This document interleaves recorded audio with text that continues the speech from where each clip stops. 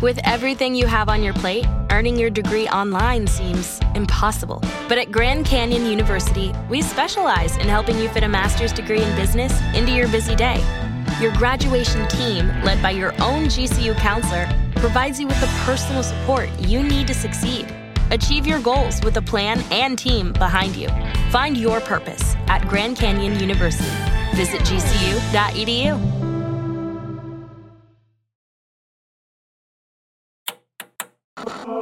With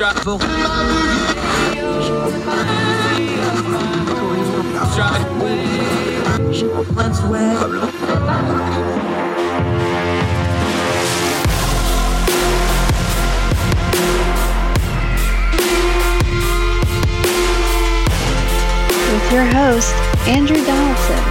This is Heard Tell. It's Wednesday, Heard Tell Show. I'm Andrew Donaldson. Thank you so much for joining us. It is March the 2nd, the year of our Lord 2022. A lot going on in the world. Ukraine still going on. Had a State of the Union speech last night. Had some voting going on last night. We're going to talk about all of it. Turn down the noise of the news cycle. Get to the stuff that really, really matters. It's what we do here because, Lord, is there a lot of caterwauling going on in media, social media, and news media. We're going to try to get through it. Appreciate your time today. We're going to talk about that Texas election briefly. We actually had some voting going on last night. Kind of got drowned out in a lot of the other things going on, but we're going to come back and address it. Also on the program today, cool story at the end of the show about one of the best basketball players in the world doing something really nice for somebody that was medically told they'd never play basketball, but managed to do it anyway. We always like to bring you those stories on a heavy topic day, and we will do so again today. John McCumber is going to be our guest. We're going to tee it up in the segment after this one, though. The cybersecurity war that wasn't in Ukraine. We've had a lot of speculation over the years that if we got a major shooting war going, what the cyber warfare side of that would look like. A lot of those assumptions and percolations and things that folks thought would happen haven't happened yet. We're going to talk to John McCumber about it. Our friend, he's been on the program multiple times before. He was doing this stuff before it was even called cybersecurity. Great guest. He was also a bona fide certified Cold Warrior, did his military service as a military officer in the post-Vietnam era. He's got a lot of thoughts about Russia, the old Cold War, the new hot war. Great guest. Do not miss it today. But first, we're going to start with the State of the Union. We previewed it. We knew pretty much what was going to happen, and it did. There was two parts to the speech. There was the Ukraine stuff at the beginning, and then there was the more typical State of the Union, domestic policy agenda stuff in the second half of it. The Ukraine stuff was great. The president did fine. We have a rare moment of national unity where everybody wants to help Ukraine. We're going to fight about how to do that and those sorts of things, but it was great. The Ukrainian ambassador who was sitting with the first lady in the balcony, rousing standing ovation. Great moment of unity to start the speech. The president delivered on the Ukraine stuff. Good stuff as Americans. Then we had the normal partisanship of the domestic agenda, although I thought the president turned it down for the most part, with the exception of a little section at the end where we got into some things like guns and abortion and things like that. But for the most part, he stuck to a broader theme. He didn't mention Build Back Better by name, although he mentioned some of the policies. It was obviously a tooled speech to try to reach out a little bit to the broader audience, all well and good.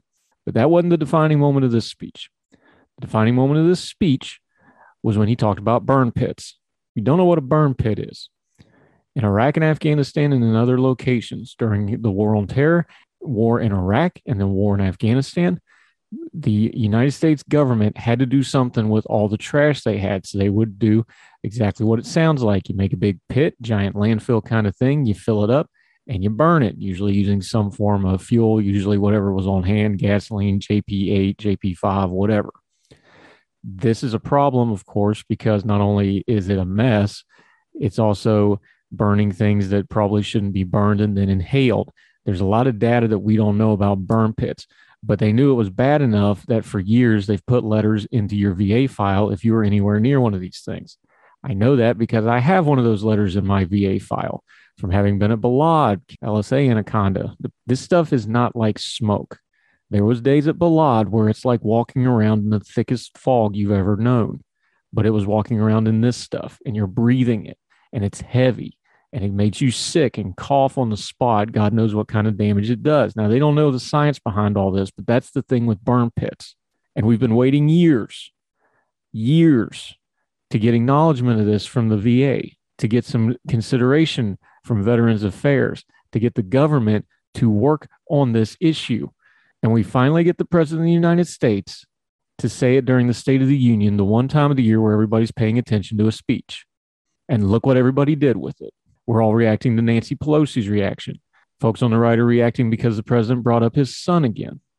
This idiot congresswoman from Colorado decided that that was the moment that she should get her viral clip going and shouted out about the 13 killed Marines in Afghanistan. And all the usual players in the media immediately slammed it into their narratives. They immediately started talking, how dare they interrupt the president? And others that are against him, how dare he not talk about Afghanistan?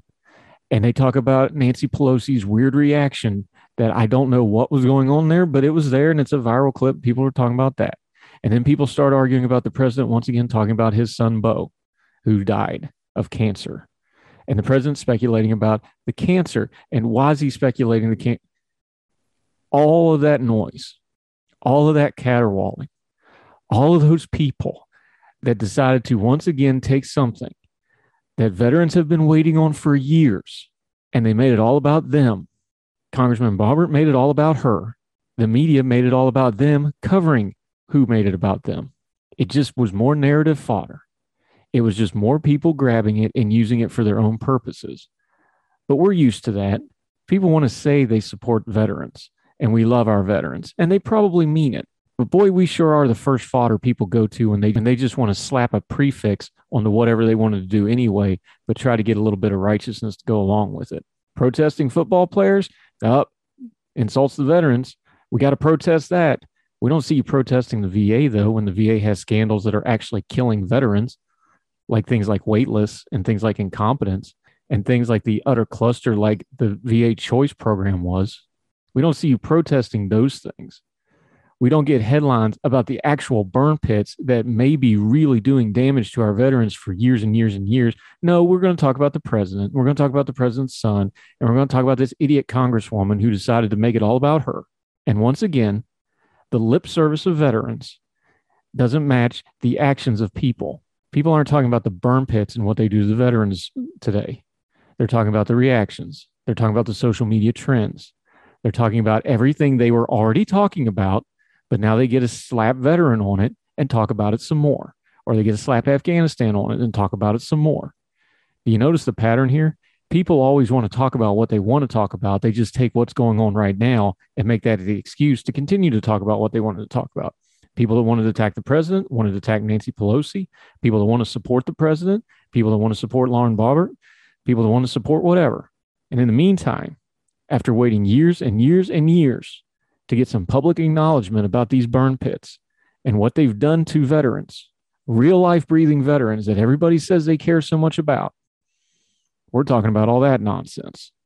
It's a great microcosm for everything wrong with our government, our media, and our politics. We just can't turn it off for one dang minute to get to one issue that everybody should agree on, because we're too busy doing what we want to do and making it all about us. Lauren Boebert made it about her. The news media made it about them. The online commentators made it about them. Nancy Pelosi, unwittingly or not, managed to make it about her reaction. President Biden made it about his son and his personal pain, which is fine. That's his right to do so. I don't know if it had anything to do with Beau's death or not, but he has a right to explore that with the VA to find out whether it did or not. Keep your eye on the ball, folks. Don't say you care about the veterans or any other people group in America if all it is a prefix to whatever you wanted to talk about anyway, because then you don't really care about them other than using them as a prop, which all too often veterans are and other people groups are. And everybody in America deserves a whole lot better than that from everybody else. More Hertel right after this. Now let me see you go off like a bomb.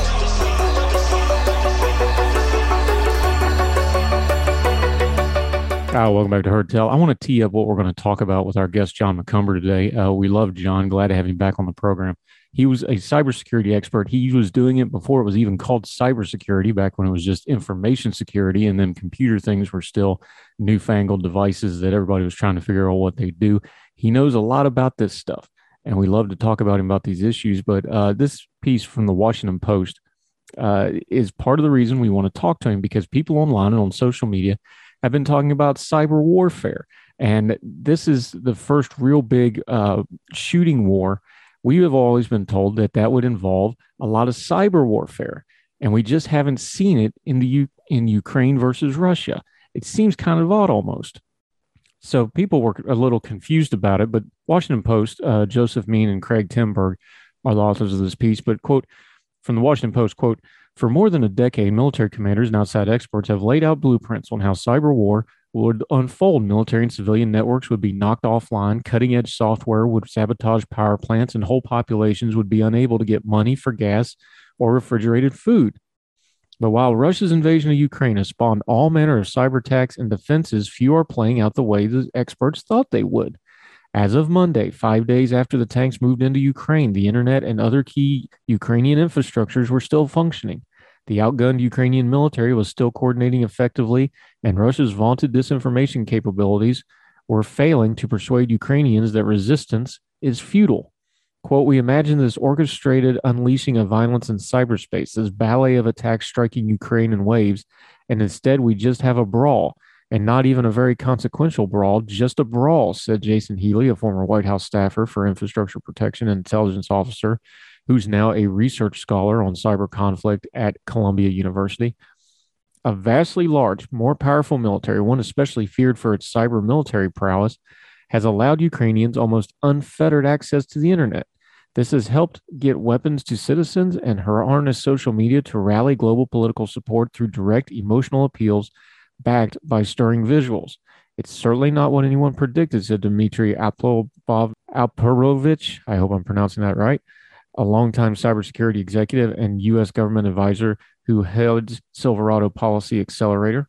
Ukraine's core cyber defense has done better than expected because it focused on the issues after Russian hackers briefly knocked out power to swaths of the country in 2015 and 2016, said David Cohen, a veteran cybersecurity venture capitalist and corporate director, and because it has help from American and European experts.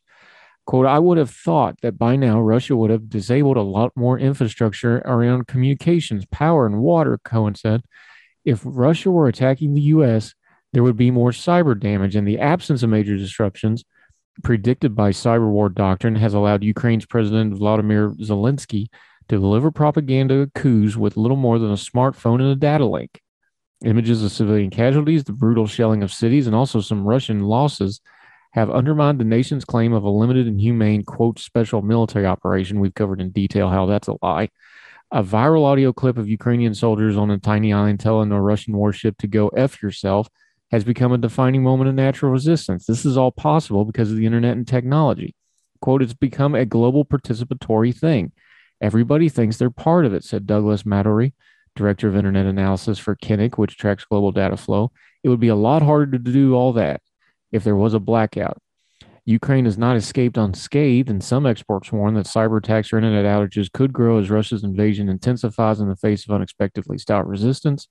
Russia or its allies have already deployed software to wipe out data from some Ukrainian computers, including border control offices, but such interruptions are not nearly as widespread as in past attacks, such as NotPetya, which was the fake ransomware attributed to the Russian government, causing billions of dollars of damage, most of it in Ukraine. A lot of questions about why the cyber warfare that we thought would happen didn't happen. In fact, one of the first things I thought of on the starting hours of the invasion was, okay, any minute the lights are going to go out. We remember other military operations, like when we took Iraq, first thing we did was knock out the power. We knocked out the phones, things like this. And that didn't happen in Ukraine. So either they didn't do it, or they tried and failed, or they weren't really capable of it. This raises a whole lot of questions because we thought that the Russians were going to be really good at cyber warfare. I've got a few theories on it, but I'm going to save them because I'm going to bring them up with John McCumber. He's the expert on this. We're going to ask him. We're going to listen to his answers. This is what we do on Heard Tell. We get knowledgeable guests, we ask them directly, and then we talk about it. We're going to do it on Heard Tell right now. Right after this, John McCumber, cybersecurity, cyber warfare, Ukraine. He's also a Cold Warrior from back in the post-Vietnam era. We'll get his thoughts, broadly speaking, on the conflict in Ukraine, on the Russian conflict, and cybersecurity questions that need answers. when Heard Tell comes back right after this.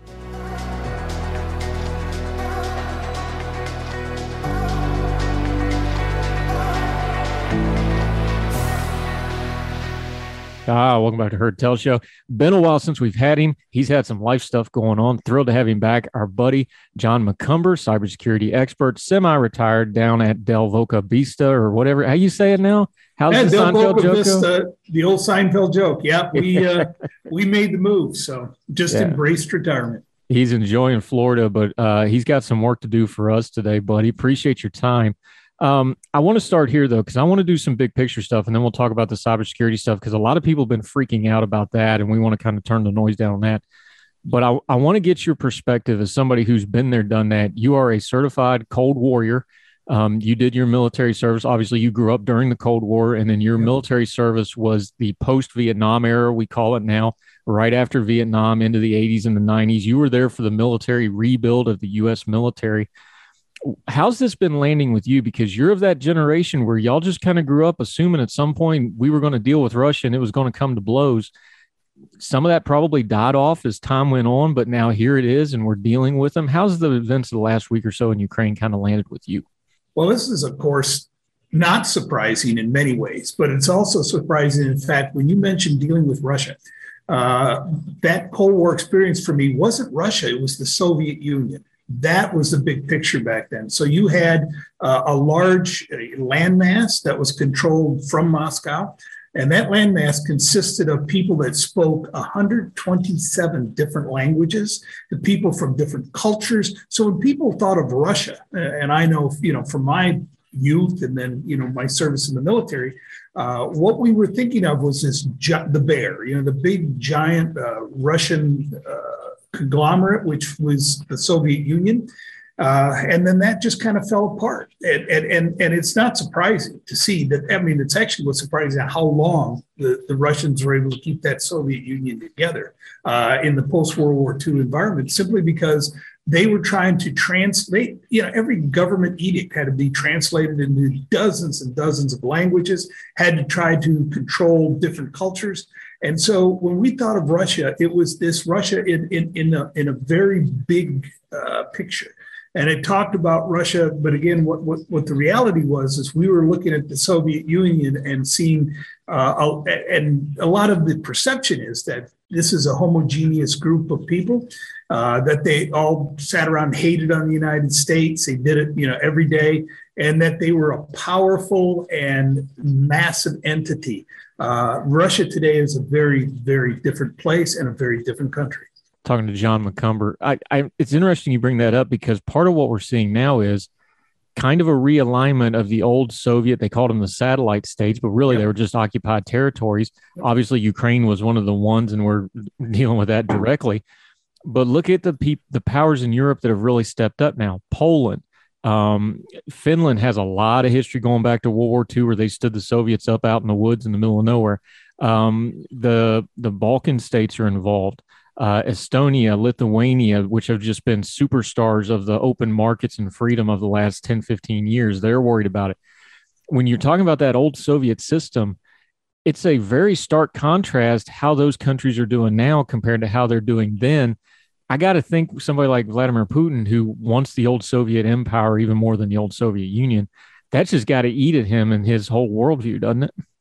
It has changed, and I don't know if Putin has changed. I can't speak for what he's thinking. I'm baffled why he would take on this military action. But at the same time, it's a different world out there. Like you say, once these men and women were freed from that Soviet satellite system, all the natural genius, creativity, and skills of these people blossomed. And you saw what happened. Estonia, I had the privilege of traveling through the Czech Republic only a couple of years ago and getting the chance to see there are still remnants of the old Soviet system everywhere you looked, except for the vibrancy, the market, and the focus on this new era that was coming into being, ushered in a lot of it by information technology and the ability for them to have a worldwide audience. And so you've really seen a significant change, and he's trying to get the band back together. it's going to be hard to get that genie back in that bottle.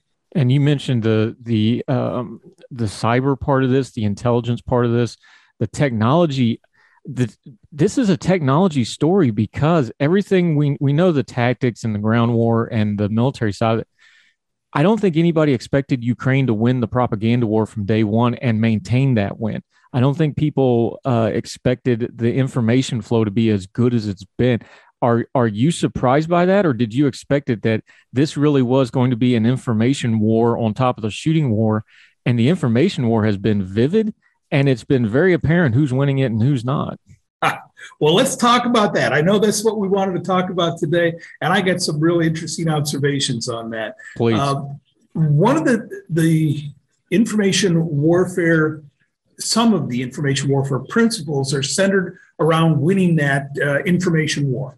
And around that, again, you talk about going into a military, or a kinetic environment where you're actually going in, sending in the tanks, sending in the troops. One of the principles for most information warfare is you shut down that enemy's ability to be able to conduct information operations, propaganda. And again, it's not a value judgment. When I say propaganda, good, bad, or indifferent, whether it's true factual information you're getting out to the world or you're curating that information some way.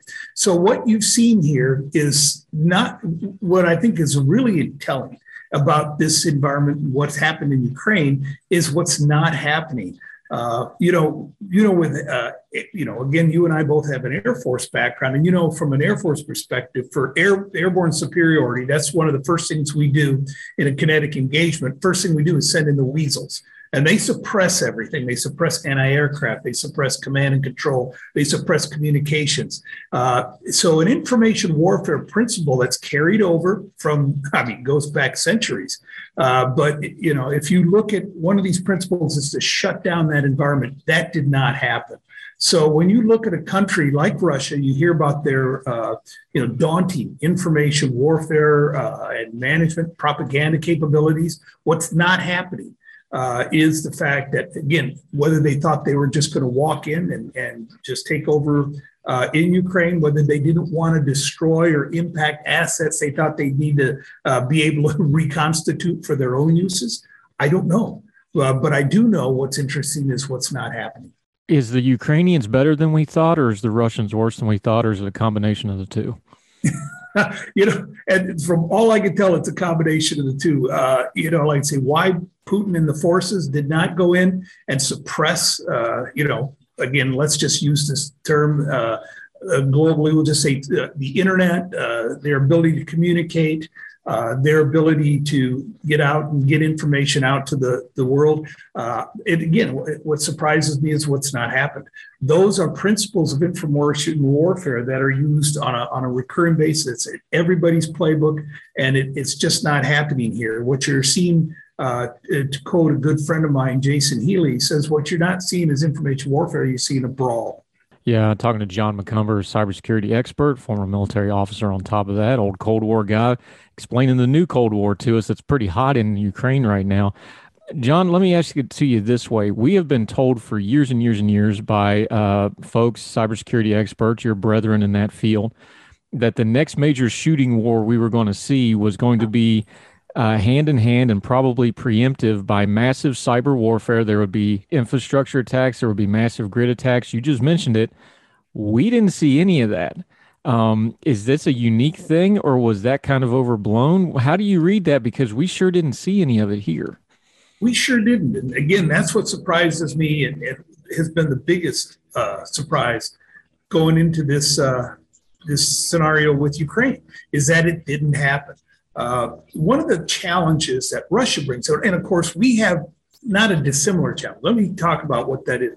The Russians have groups of, for lack of a better term, let's say the word hackers. We have people that operate in what we would call the information sphere in a way that they are combatants. And again, I don't like to overstate the martial terminology here, because IT is certainly not the battlefield and people are not dying from bullets and bombs.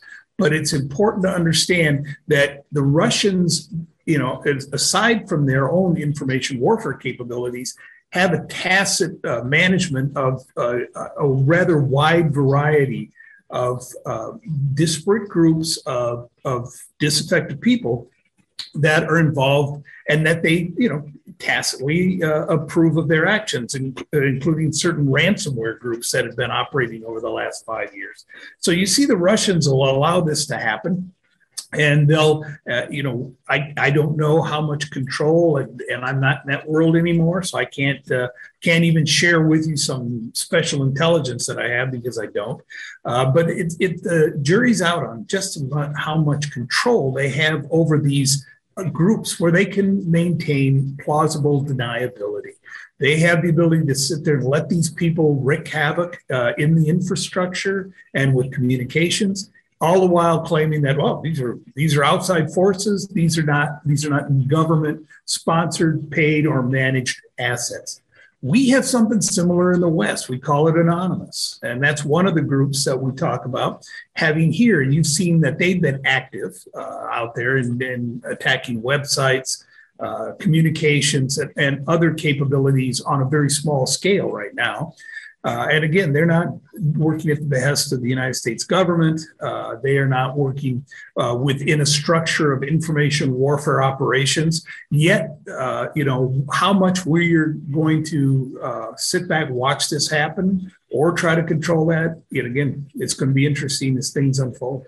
Yeah, we're talking to John McCumber. He's an old cybersecurity guy, former military officer. We're going to continue to talk to him. I've got a theory on some of that. I'm going to run it by John, see what he thinks. We're going to talk more about Ukraine, Russia, cybersecurity, some of the freak out in the headlines and on social media. He's going to help us turn down the noise on that.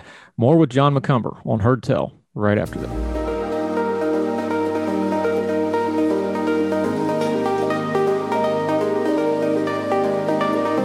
Welcome back to Heard Tell, talking to my good friend John McCumber. I appreciate his time greatly. All right, I got a theory for you. Right. We are seeing diplomatically something really interesting happen with Russia. People who have been Putin allies, Putin supporters, all of a sudden they're not backing him on this invasion. Even places like Kazakhstan, which has practically almost become a satellite state again, they even backed off of him. Now Levchenko in Belarus is starting to wobble a little bit because he just figured out that if Putin goes down, he's got nothing. Is it possible that we overblew the Russians' propaganda and cybersecurity ability because they were relying on these third-party wink, wink, nudge, nudge people that they didn't really control? And some of those folks just aren't going to independently help them out here. And it's just exposing that their network was really more other people that they were using by proxy than they themselves having expertise. This is a great point. And you bring up exactly what one of the major problems are in this environment. Yeah, the good news is you have these third-party operators that you can claim, plausible deniability. You can separate yourself from. They're not under government control. That's the good news. Guess what the bad news is? They're not under government control, and they give you plausible deniability. The challenge that the Russians have with this, again, goes back to those opening remarks that I made. These third-party groups consist of Russians. Guess who's also in those third-party groups? Ukrainians, Chechens, Estonians. You've got people across Eastern Europe and across very Western Asia that are involved with these groups that may not share Putin's aggressive stance toward Ukraine.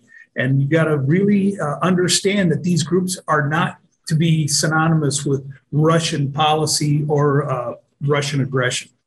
Yeah, and we probably shouldn't assume that they're friends of ours just because they're enemies of Russia right this second. Let's go through a few things that have been floating around online because people have kind of been freaking out. Do you think there's any way that Russia retaliates on America and or the wider West with cybersecurity attacks? This is something that's been talked about a lot. It's been mentioned especially as a proportional response to sanctions that they would try cyber warfare. I'm just kind of wondering, if they can't even get it right against the Ukrainians, they're a little busy right now. Are they really going to be able to focus on something against the States or against Europe or whoever the case may be? Do you think, obviously it's a valid concern because it could happen, but is it something that we should really be worried about right this second? We've had experience over the last decade since NotPetya and other kinds of attacks that were done against infrastructure resources to be able to examine our critical infrastructure. And if you go to the DHS website, read about those 16 critical infrastructures, communications, water, electricity, you go and look at those. We've had a decade to look at those vulnerabilities in there and come up with plans in order to be able to defend against these types of international attacks. So I'm not saying we're perfect at that or we've got it all figured out, because I don't think that's the case. What you do see, though, is that you see that the Russians, again, they either are holding their cards to their chest, at which maybe, again, that's a level of chess that maybe we're giving Putin too much credit for. But it is possible that they're just holding their fire with their capabilities. Some of the things that we talk about are called burning 0 days. So you have some really a critical vulnerability that can impact a broad section of infrastructure, whether that's the internet, whether that's gas distribution, electricity, whatever. And once you put that out in public, once you pull the trigger on that weapon, that's out there now. Not saying it could be very effective, but you don't get to use that again. So what we're seeing here is either Putin and his leadership is very, very clever, or they simply just don't and didn't perceive that they needed to be able to deploy these unique capabilities at this time. I don't know the answer to that. One theory I was reading a little bit about was they were talking about they have the ability to do a lot of damage to infrastructures. I'm talking about the cybersecurity infrastructures, computer grids, things like this. But one of the other problems with that is they said the state actors would be very low to do that, because once you do that, you've also killed all your intelligence gathering capability at the same time. And when they rebuild the new intelligence capability that you just destroyed, now you're starting from zero trying to gather intelligence, because this is a multi-layered thing. Talk about that nuance, because these things don't happen in a vacuum. We write about them in, the Washington Post or wherever in a vacuum, but that's not how this works in the real life, because information, cybersecurity stuff, that's two-way flow in a lot of these cases. Even if they can take it down, is there instances like that where they don't want to take it down because now you just lost an asset for yourself as well?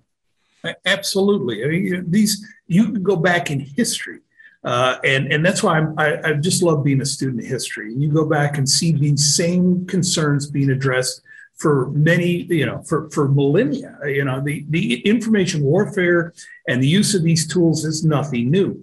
We watched Churchill watch his fellow Britons die, that he could have prevented the death, knowing that if he prevented these attacks and everything else, we were telling the Nazis exactly what we knew about their communications and telecommunication systems.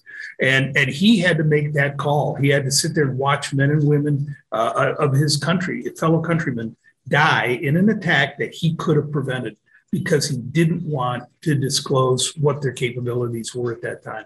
And that's what, again, are we seeing that here? I'm not sure. I really don't know. I don't know what's going on with Putin and the leadership in this regard, but it is something to consider. As I said earlier, once you play that card, you can't bring it back.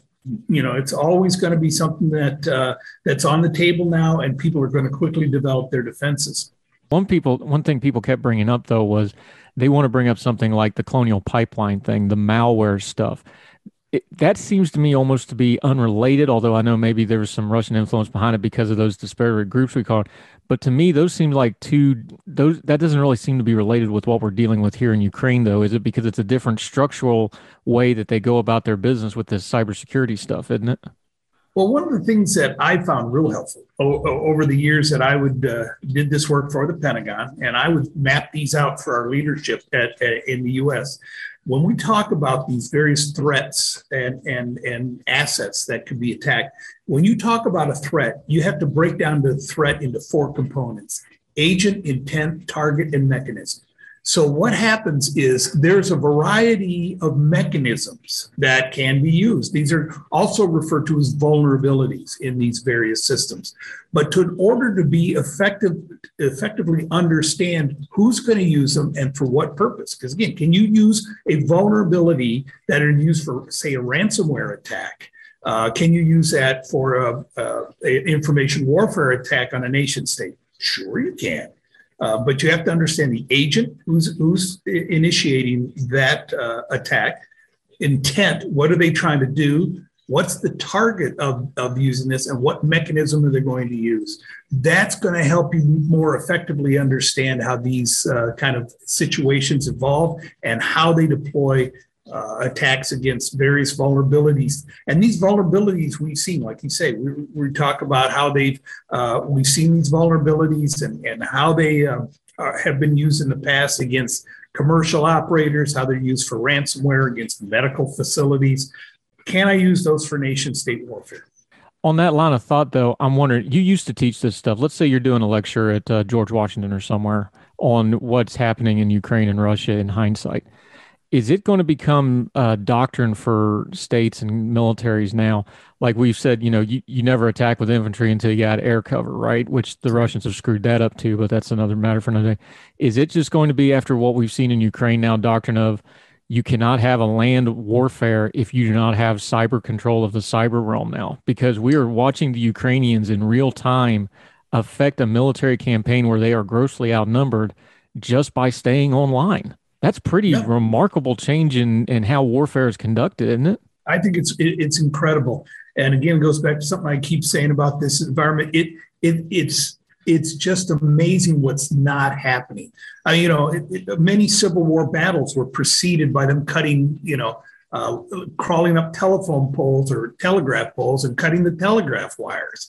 And being able to shut down communications at Little Big Top during the Battle of Gettysburg. They cleared off the top of a mountain so they can run up signal flags on top of the mountain to communicate privately among the Union needs forces that were there at the time. So these situations are analogous to what's happened throughout history. So saying cyberspace is some kind of a new or special or sexy and exciting environment is really just an extension of what's gone on in warfare for millennia. So understanding how we handle the communications, how we understand how we allow or not allow our enemies to be able to use their infrastructure and environment. What's astounding what's happening in Ukraine is what's not happening. Yeah, talking to John McCumber. Let's go back to where we started with the old Cold War. My concern is no matter what happens because of what Putin has done here, whatever comes next is going to be unstable and not good. Even if the Ukrainians hold them off, that destabilizes Russia, that destabilizes probably Belarus, a lot of other places. Use your Cold War experience for a minute and talk about these things. How should we as Americans prepare for what comes next in this? We're not going to, unless something escalates, we won't be committing troops, but clearly things have changed and we need to make a plan going forward. What would you recommend? There's a long list. And, in fact, somebody on, you and I have a common Twitter environment, social media, and somebody asked me, well, what do you think the president should be doing right now in this environment, rather than, watching and doing whatever they're doing right now? And I looked at this destabilization, some of the challenges here. And the first thing that I would do is start working on energy independence for the United States first, and then supporting Europe in that regard, as well as Near Eastern countries over there. Russia has a big energy, it's a big energy producer, and they distribute all over Europe. So what you're seeing as a response from NATO and others is a recognition of the fact that they're relying on Russia for a lot of their energy, oil and gas production and distribution. So one of the things that we need to do as a country is to make sure we're energy independent. What do we need to do that? Well, we need to do things like make sure we have pipelines. We need to make sure that we have harvesting natural gas from our own resources as best we can. We're able to manage those. We're able to rebuild our nuclear program, start building nuclear plants. Look what's happened in Germany. They canceled their nuclear program, and I guess they're going to try to run things with windmills and solar panels. But of course, a lot of Germany is in a northern climate. They don't have really, it's not like Southern California where they can generate wind and solar power to the degree they need. And yet, so they've got a stale nuclear program. So talking about energy independent, we have to talk about nuclear. We have to talk about energy production here in the United States as well, and energy independence. That's going to change the calculus in dealing with a renewed Russia aggression and dealing with them as they work within that. And I know it sounds kind of, displaced. It sounds like something far away, but by God, that's going to make a big difference in how we can deal with an empowered or aggressive Russia. Yeah, John McCumber, great stuff. The overall theme here, though, is these are new spins on very, very old human issues. And I always appreciate your insight and your wisdom, my friend. Let folks know where you're at on social media. You've kind of semi-stepped back, but now you're getting settled in. You're dipping your toe back in, and we appreciate your opinions. Let folks know where they can find all those great food takes you put out, since you are a founding member of Twitter Supper Club in good standing, my friend. Well, and it's funny. I got to tell you a quick story about that. So I had a chance to meet one of our mutual Twitter friends here at the Supper Club, and this brilliant and highly accomplished woman and her husband came to my house, where I had a chance to finally show my cooking skills, and it was an absolute and utter disaster. So but I tell you what, I'm at John McCumber, at John McCumber is just my name on Twitter, where I live. I certainly get the privilege of writing for Ordinary Times. I got another one coming out on phase 2 of this life decision I made. So I'm just sharing with other people how I'm kind of struggling along at this phase of my career. And then have an opportunity to talk with you on occasion and have a privilege of being on Heard Tell. Yep. And a lot of people writing about the Great Resignation. John supercharged his and took off. So we can talk more about that in the future. John McCumber, we'll get you back in the rotation now that you're settled in, my friend. Always good talking to you, and we'll talk again soon. Thank you, Andrew. It's been my pleasure. Thank you, sir.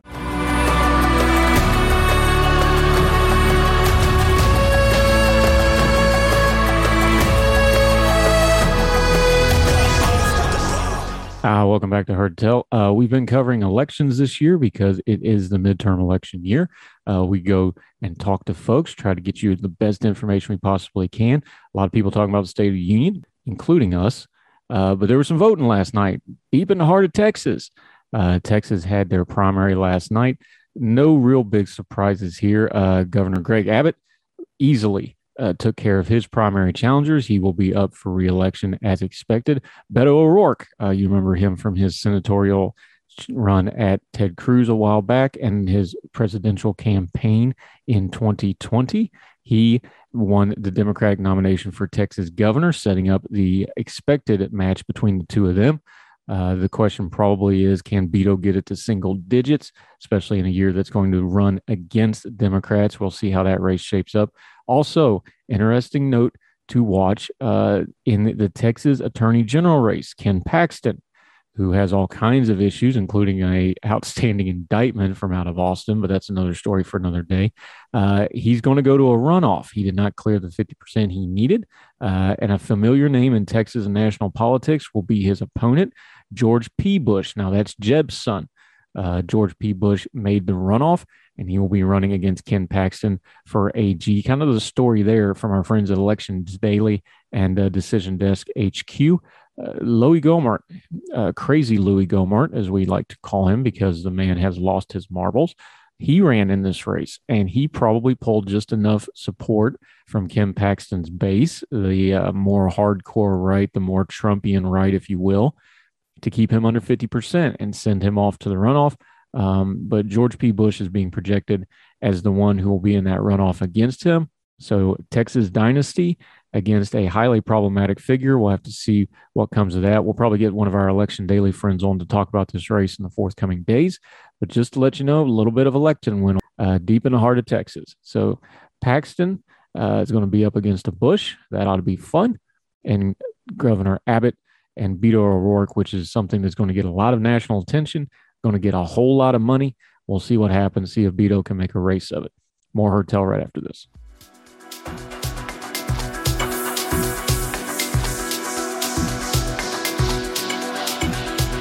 Welcome back to Heard Tell. You know, we always like to end on a good note or an uplifting note. This is a fun one. Steph Curry and the Golden State Warriors, one of the best basketball players on the planet, transformational player, the way he plays the game, but he's also well known for his charitable giving, for his family life. He's an all-around good guy. This is a great story. Stephen Curry has frequently spoken about being a role model. This is from the mercurynews.com. Last week, when the Warriors were in Portland, Curry met with Matthew Spellman, an Oregon high schooler who overcame cerebral palsy to become a varsity basketball player. During the All-Star break, the Oregonian wrote about Spellman's path to making the varsity team as he overcame. Born 3 months premature with brain damage that led doctors to tell his parents he'd never be able to walk. In the story, Spellman said he had been a big fan of Curry since the Warriors drafted him in 2009. Curry and the Warriors saw the story and made plans to give Spellman VIP treatment at Thursday's game between the Warriors and the Trailblazers. Spellman watched as Curry's renowned pregame warm-up drills from a seat on the baseline and then met with Curry following the game. There's pictures of this. It's really cool. There's actually a little video package involved also at mercurynews.com. After dropping 18 points and 14 assists in the Warriors' 132-95 win, Curry chatted with Spielman and signed multiple autographs for him and his family. Spielman's mom, Cheryl, told Curry, "You have made his life." It was awesome, Spellman told him. "I can't believe I got to meet Steph." Curry knows he has fans all over the world who grew up idolizing him, and it's his responsibility he takes seriously. After being MVP of the All-Star game last Sunday, Curry went on NBA TV's postgame show and was asked by Isaiah Thomas about being the quote-unquote face of the league. Curry answered it this way. Listen to this quote. "It's how you impact the next generation of basketball players," Curry said. "How basketball has much further reach outside of the 94 feet in terms of impacting communities, giving back, changing narratives in society, all those types of things. If I can be a representative of that, nobody's perfect, but I can be as close to the full package in terms of taking advantage and leveraging all of those sames for some amazing change and good things, then I'm going to keep doing it. Basketball is such a vehicle for amazing things. It changed my life, and I want to keep doubling down on that and honoring that position." So good on Stephen Curry. What a story of overcoming for a young man to be premature, to be told he's never going to walk, to become a basketball player. Cerebral palsy, of course, is a very, very difficult disease. Good on this young man. Good on all these folks. Great story to end the day where we had to talk about some emotional and tough stuff, but that's what we do here. We turn down the noise of the news cycle. We don't duck the hard stuff. We talk about what matters, and it's all because of you for listening, for watching on the YouTube channel, listening on all the podcasting platforms. We sure appreciate it, and that'll do it for Heard Tell today. So we always end it by telling you to please subscribe and leave comments and leave ratings and to reach out to us. You can do it on the email, heardtellshow@gmail.com, or at heardtellshow on the Twitter if you'd rather do it that way. You can even leave comments. We've done segments off of YouTube comments before. Love to hear from you. Love to participate, because if you're not listening, we don't have anybody to talk to. It's a partnership, and we sure appreciate you. We see the numbers. We know you're out there, and we appreciate you giving us week over week growth every week since we started doing this program. It's very humbling. It's good to know that folks out there want to hear good information, want to discuss issues in a grown folk way, not just caterwaul at each other. It gives us a little bit of hope. It's a better way to do things. Sure beats just yelling at the TV. Get involved. And the way we stay involved is by doing things like Heard Tell, and we appreciate you letting us do it. So until we come back and do it again tomorrow, we hope you and yours are well. We hope you are well fed, and we will talk to you again tomorrow on Heard Tell. All the music on Heard Tell is provided under a Creative Content license from monstercat.com. Somos la mente.